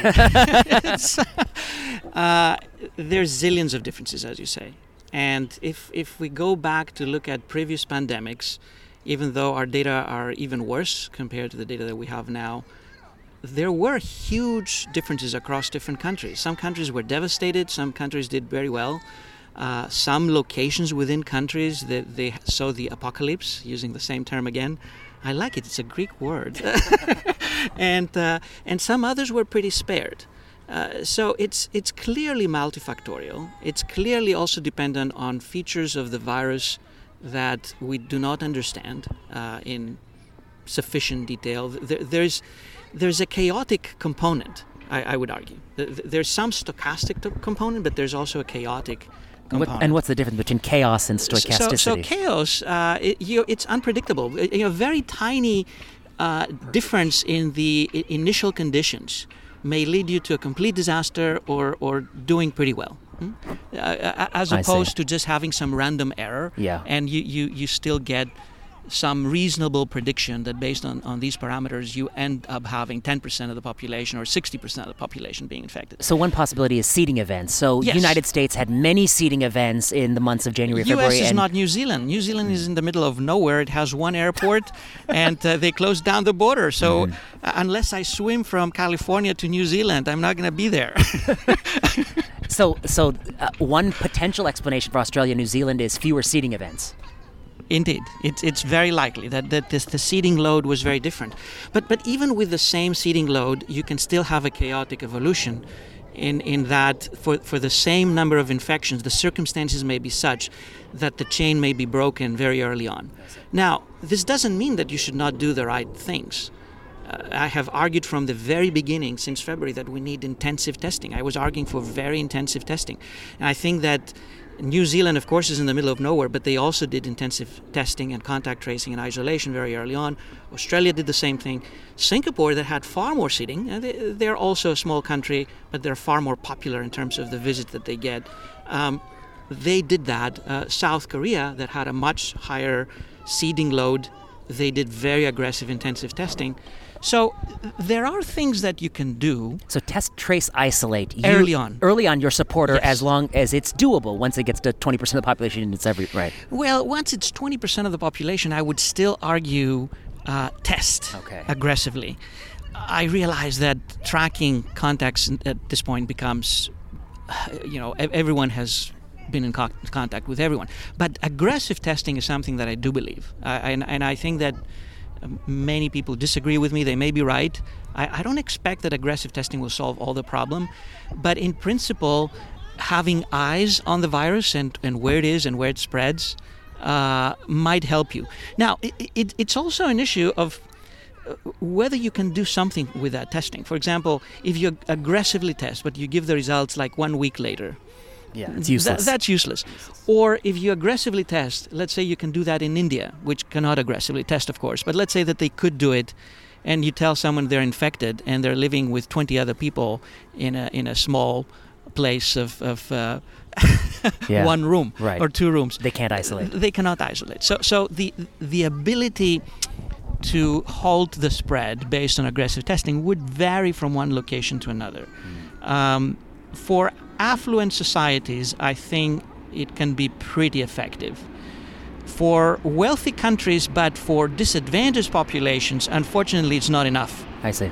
Because you need to do more for these people. If they're homeless, you need to find some place for them where they can really help themselves and help others. So the pandemic has shown us that Western countries are among the poorest in the world. And unfortunately, we have some of the poorest people within these countries. And it's worse. It's worse to be poor in a wealthy country compared to be poor in a poor country.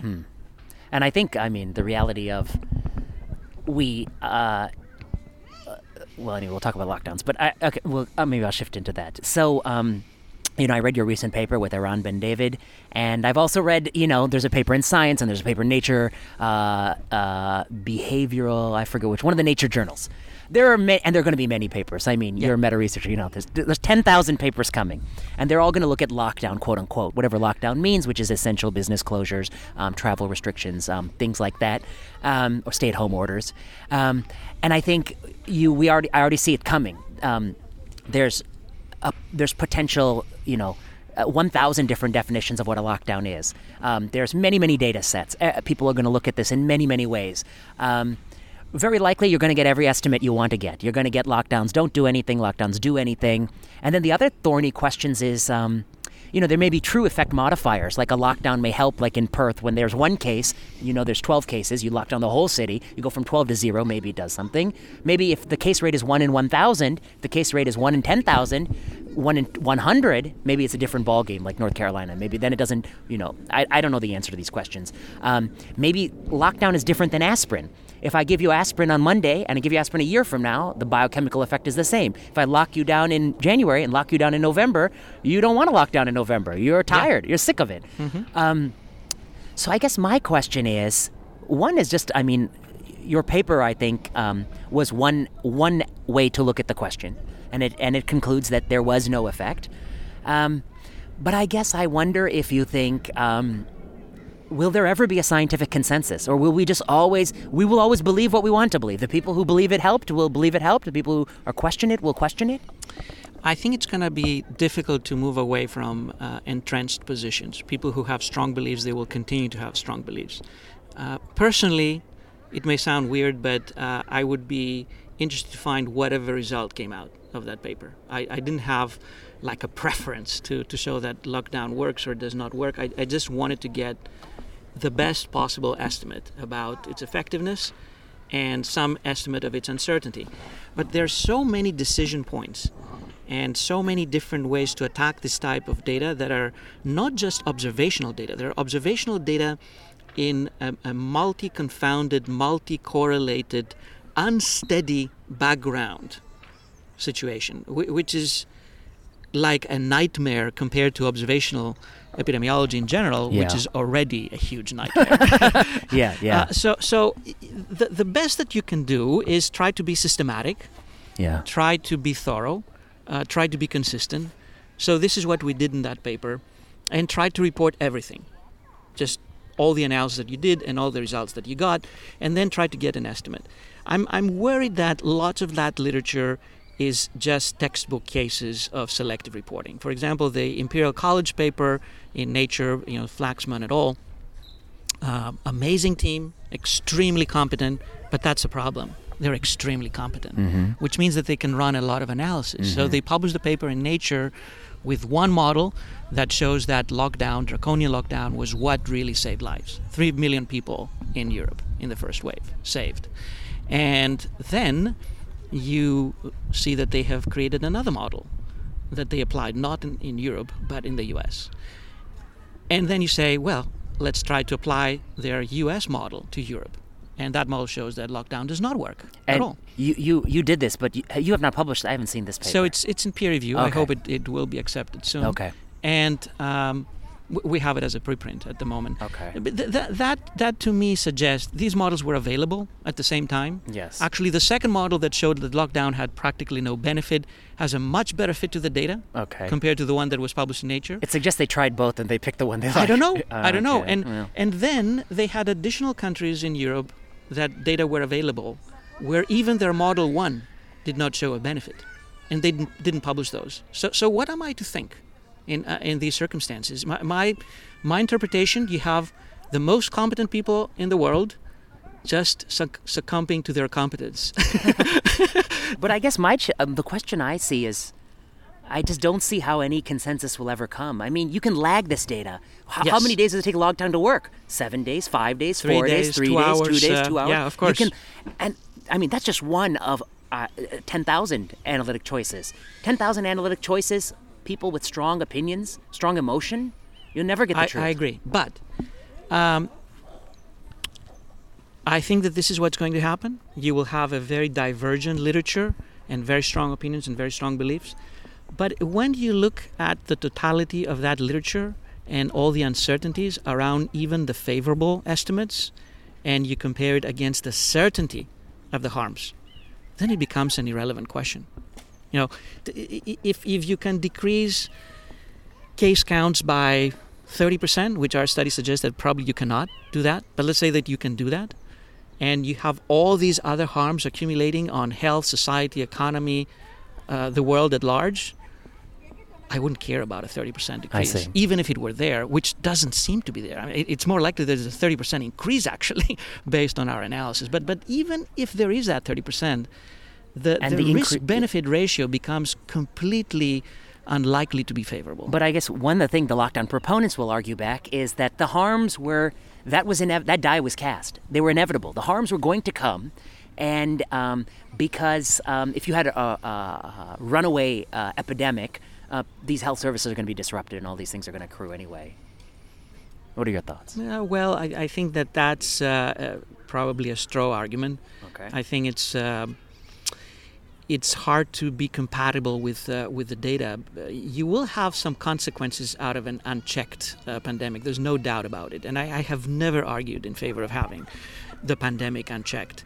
The question is, can you really check it with these measures?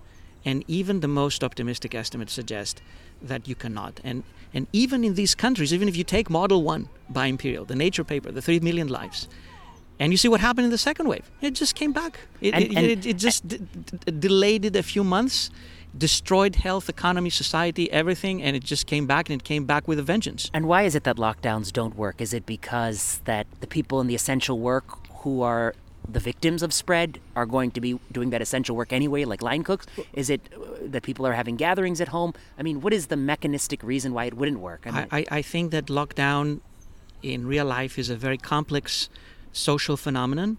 It's not that people freeze in place. If we were all robots and we could turn off a switch and wake up 3 months later or even 3 weeks, then the pandemic would be gone. But the reality is that a very large segment of the population still have to work. They're essential workers. They work under conditions actually that they're disadvantaged. They're more exposed.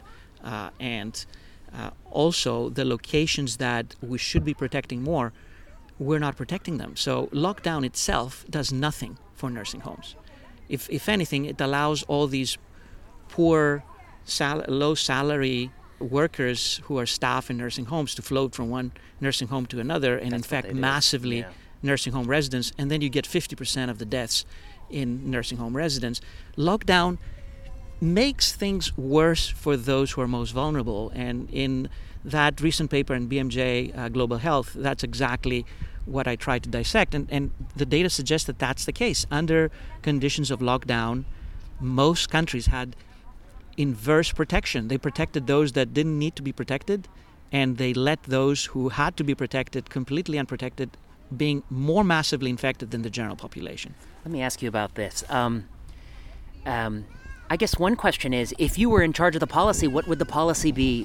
What tools would you employ? You would have gone into nursing homes and you would have separated residents and had testing, universal testing in nursing homes. Yes, very draconian measures in nursing homes. Okay. And so repeated testing, draconian hygiene. Okay. We have realized that nursing homes are mostly private enterprises. They're abandoned very often. You know, the quality of care is horrible. Yeah. In a way, we have just thrown these people away. Yeah, for decades. And it's just happening now, but it has been happening for decades. So we need to fix that. And if we fix that, as I said, in Western countries, this has been 40, 50, 60% of deaths. Yes.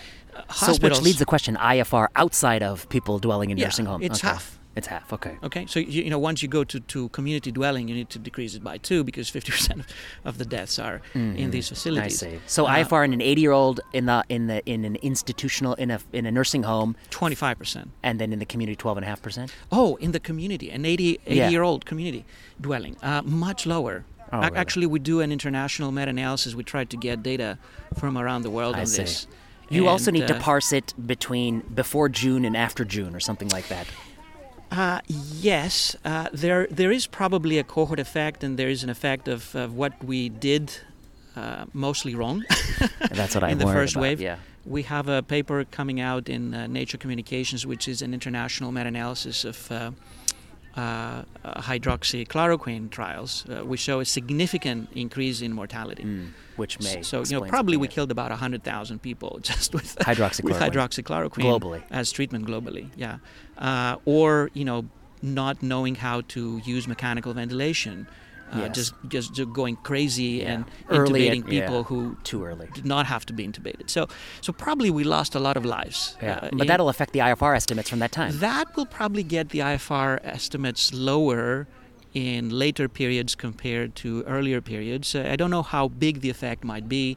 My estimate is that currently, globally, as we speak, early February, global IFR is likely to be about 0.12 to 0.15%. If you estimate that at least 1.5 billion, maybe up to 2 billion people have been infected. And that's what you think the number is right now? Well, I think that's what it is, because India in November had 60% seroprevalence. That alone gives you a huge contribution. You're halfway there.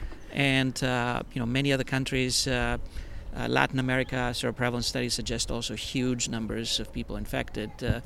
And I believe that also U.S. and Europe are very far in the process. Yeah, but in your policies world, where you're taking the precautions of the nursing homes, and you can avert maybe half the deaths are there.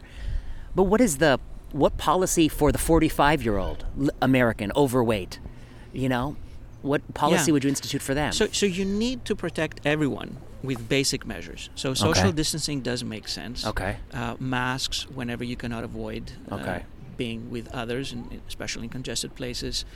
I think that anything that you can do to help people work from home rather than be there. Okay. Protecting people who are disadvantaged. You need to recast the whole structure of welfare and social protection, which we never had, unfortunately, in this country, and most countries, unfortunately, do not have. So these are the people who eventually will be the relatively young ones who die or get serious disease. And then the tools that you're not going to employ are the business closures. I guess I'm trying to delineate. I would definitely not close schools. Okay. I think that this is devastating, and I would be very cautious, and I would try to avoid closing businesses, provided that we all think about ways that you minimize risk exposure in businesses. So there's lots of businesses that can work with very little contact between people. Let me ask you this.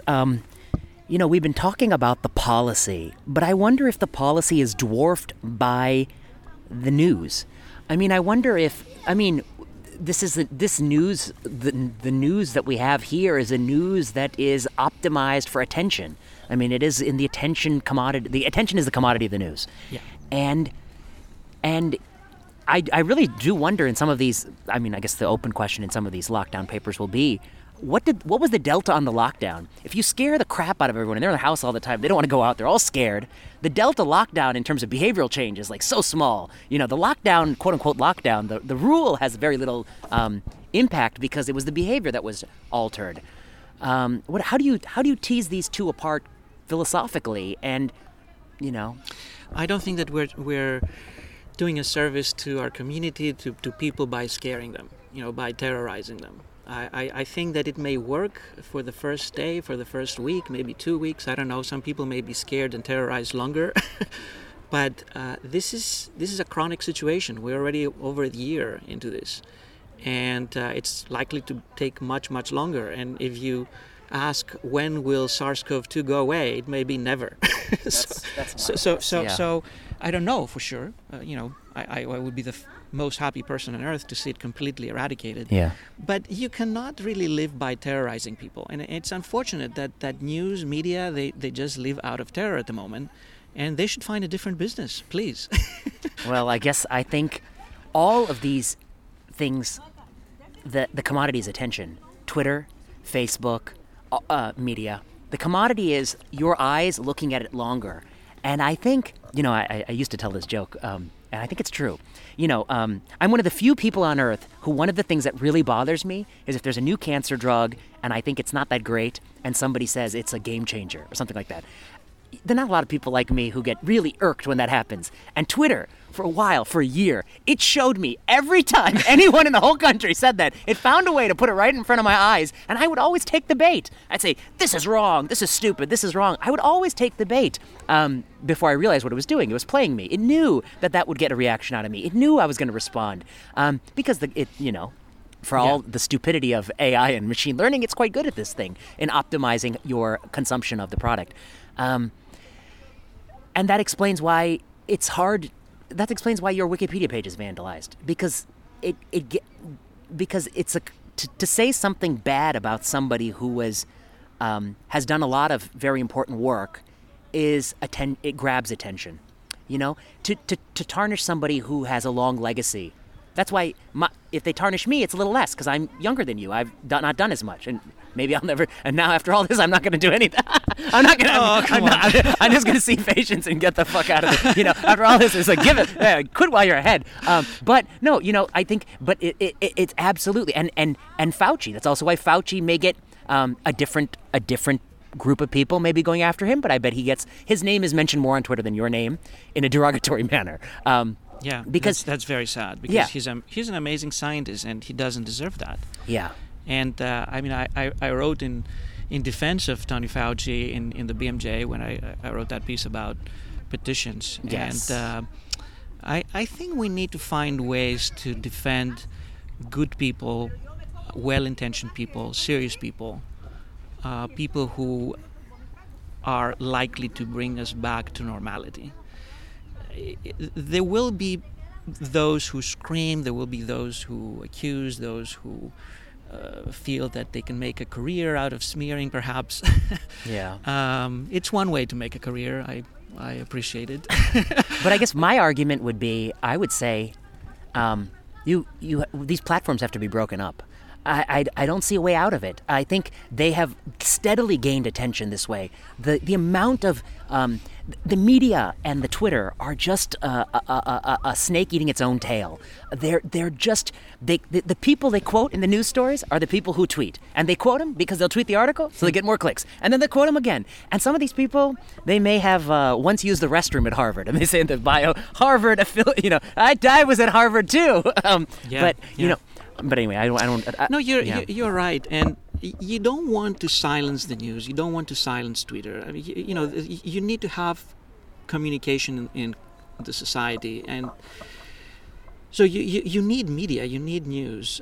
But I think that they're shooting their own foot by doing this, because I cannot believe that the vast proportion of the population, regardless of their education status, can tolerate that for too long. I think that there is already fatigue, and I think that there will be more fatigue very quickly. And then you will have these very sad people who just scream in social media or in media or in news or whatever, and nobody cares about them. That's really sad. I feel for them. Yeah, you're more optimistic than I am, because I think that the vaccines were great news, and they came out with that. And then yet they have found a way to make it not great news. Yesterday, they retracted a headline that said AstraZeneca dramatically reduces asymptomatic spread, and they changed it to may reduce asymptomatic spread. Mm-hmm. They're saying the new mantra, you get vaccinated, you have to live your life like you never were vaccinated. It's as if you never got it. As if you never got it. You got to keep going on. And then they say the variants, you know, the variants are way more deadly. They're coming. They're vaccine escape. Even though, you know, Moderna and Pfizer put out data that's saying that actually they generate really good neutralizing antibodies at the dose given. They're trying to stretch they're getting a little more fear out of this, I think, and that is a powerful narrative. I think that they will be running out of ammunition. Now, of course, if you go down the path of mutations, there's tens of thousands of mutations. If you sell a mutation every month, you can probably we did that in cancer for a few decades. Yes. Okay, let me ask you this. I know our time is probably running. I guess the question I have for you is, and we didn't talk about shielding as much, but we could talk about that too if you want. The question I have for you is the next crisis. I mean, you know, COVID-19 is a pandemic. It's a unique crisis. It's a crisis that requires the input of scientists, the input of the academy. And ironically, at a moment where we needed the academy the most, the academy was neutered because you could not have any in-person meetings. There's no in-person meetings, so we have lost a great forum, because I think many of the people who disagree with you, if you were all brought to a physical table and you had to physically eat lunch together, eat dinner together, have a drink together, and spend a day in conference, you will find that actually you probably agree on 90% of things. I think they agree with everything you said about the nursing homes and how you would handle it. I think that the difference where the disagreement would be that ultimate stay-at-home order, that ultimate, you know, and I think there's a lot more agreement than there's disagreement. But that couldn't happen. But I guess my question is the next crisis. The next crisis I don't think will be a pandemic crisis, but it will be some crisis where you'll need scientists to give their input.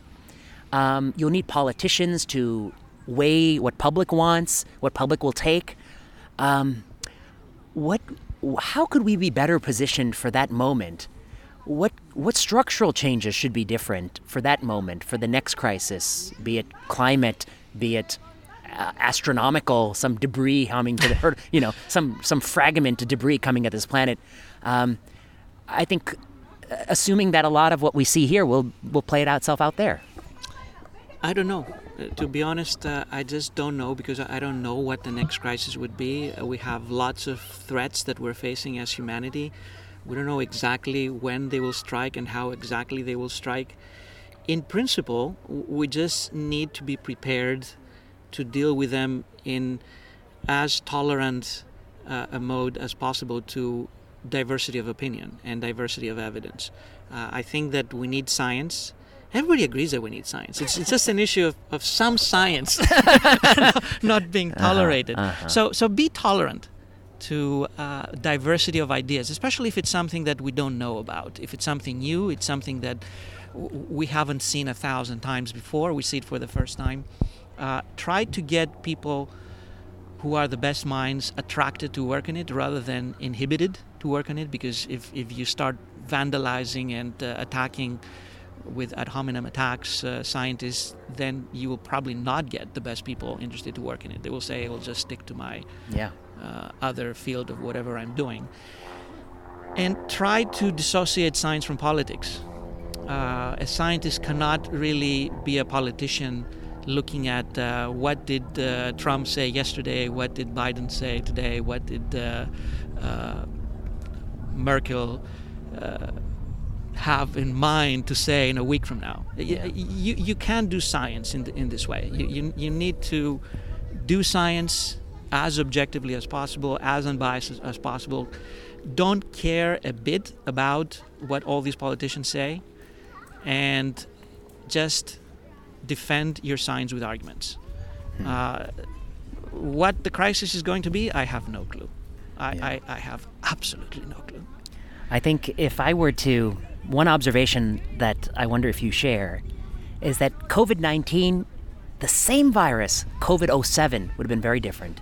COVID-07, George W. Bush was the president. People didn't like him, but it wasn't like this. He wasn't so... Every time you look at the guy, you want to... You're so angry. He didn't inspire that. Or let's say COVID 2011 with Barack Obama. At least within the academy, Barack Obama... I think put people 50-50. There are people who liked him. There are people who are more conservative in the academy. A Trump in the academy, it's 97-3. I mean, he cuts. He finds a way in the academy. He cuts everyone. People don't like him in the academy. The other thing I think was different, the power of the tech industry.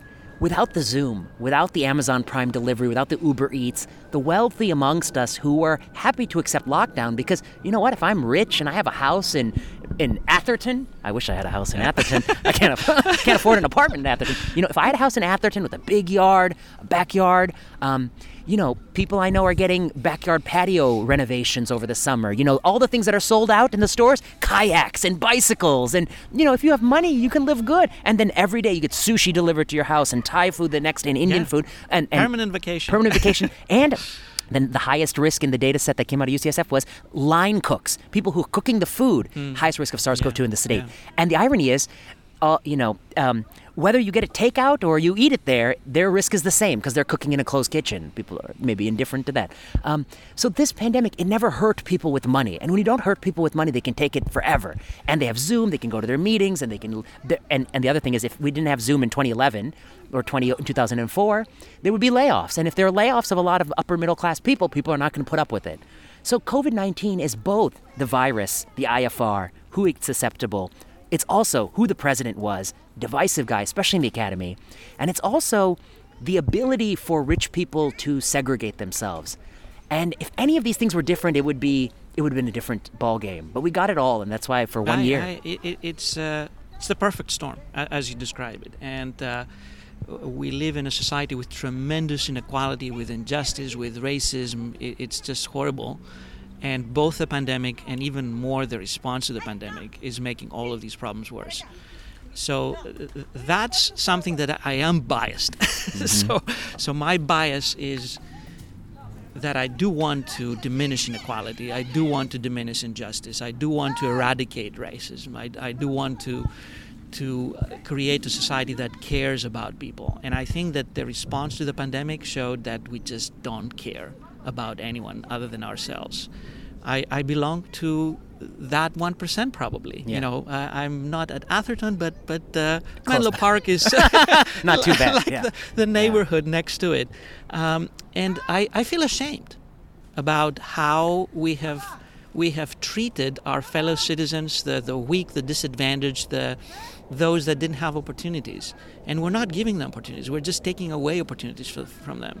We're just generating more inequality with what we're doing. So that's probably the most horrible thing about the response when you look at it from a distance. And I felt very sad that people who call themselves progressives, or they say we belong to the left, they just shut their eyes to that, most of them. Yeah. And to give you something that sounds like very funny, as you know, many of the people who attacked me in the U.S., they say that they belong to the left. Yeah. And they say you're a right-winger. Yes.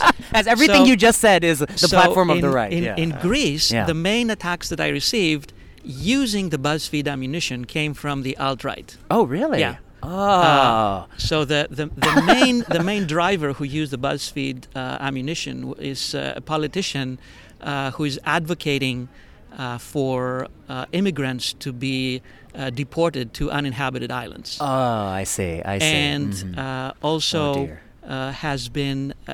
has offered to be a witness for the defense for a terrorist organization that has assassinated both Greeks and Americans, the 17th November. So you see that quote-unquote progressives and left-wing and quote-unquote right-wing, when it comes to nonsense, they're the same. Yeah. I think I share your... I didn't know that you have earned the ire of both sides, both sides of the political aisle. That's interesting. I mean, I think that one of the challenges with politics and science is that they are not compatible in some degree, which is that all, at least to I grew up in this. I only know American politics, and in American politics is... There are often things in a political party that just don't make sense from a logical standpoint. And even, I identify as a progressive and I'm a supporter. I think I'm close to Elizabeth Warren in that I think fiscal policy is the way for lasting change in the society. And I agree with all the things you espoused. But there's always things in any political party that just don't make sense and that they actually might not work. And I wish there were a political party that was just, here's what we want to accomplish, and we're willing to use whatever methods to get there if they work. And if they don't work, we're not going to use them. The party of evidence-based policy. That's the party that I've always wanted. That's a great party. Yeah. Tell me when it's launched. I know. Well, I don't know. Now is not a good day for it. Well, it's been a pleasure chatting with you, and I don't know. I don't know if there's any topic that we should talk about before. I think we covered lots of covered ground, a lot. Vinay. I think I don't know. I would say that I think that Wikipedia page caught my eye, and it caught my eye, and it wasn't just your page. I looked at a lot of pages that were related. And there is a bias, and the bias is that the kinds of people who write those Wikipedia pages are, I think, in the camp favoring lockdowns, and in the camp of wearing that sort of mask I described, that maybe a World War I relic. I mean, I don't know where this mask came from, but this gentleman had the mask in the picture. Which is that, and there's a camp that says school shouldn't open until the risk is zero. I've heard that argument. I find it troublesome because the risk was never zero. We always sent the kids to school. There's no such thing as zero risk. Zero risk, you don't live in life. It's how do you mitigate the risk. And I guess I would say, I think that the culture will change on this issue a little bit. I think the way the article is written now won't be the way it's written in 10 years from now. I think it'll be written differently. Well, maybe if I can get $5,000 from some airline owner, I could pay to change the Wikipedia. You could pay to hit, yeah. Yeah, I didn't know. You were in it for the long con. There are a lot of scientists, they decide in the first or second year to work with the industry. You waited. You waited about 20, 25 years into your career, and then all for that $5,000. The right moment. There's always, you probably could fly wherever you wanted on JetBlue. Yeah, there's always a right moment. Galapagos. Yeah. Well, thanks so much for doing this. I think Thank you, it'll be Ned. people will listen, and hopefully we'll someday do a chapter where we never talk about COVID again. So Brilliant. I look forward to it. Zero COVID. zero COVID. Yes, that's the real zero COVID. You've been listening to Season 3 of Plenary Session. Plenary Session is produced by Kiana Klossner. Music by Ian Straley and Audrey Tran. The views expressed on Plenary Session are those of whoever said it and no one else. Plenary Session is not medical advice. Follow us on Twitter at plenary_session. Until next time.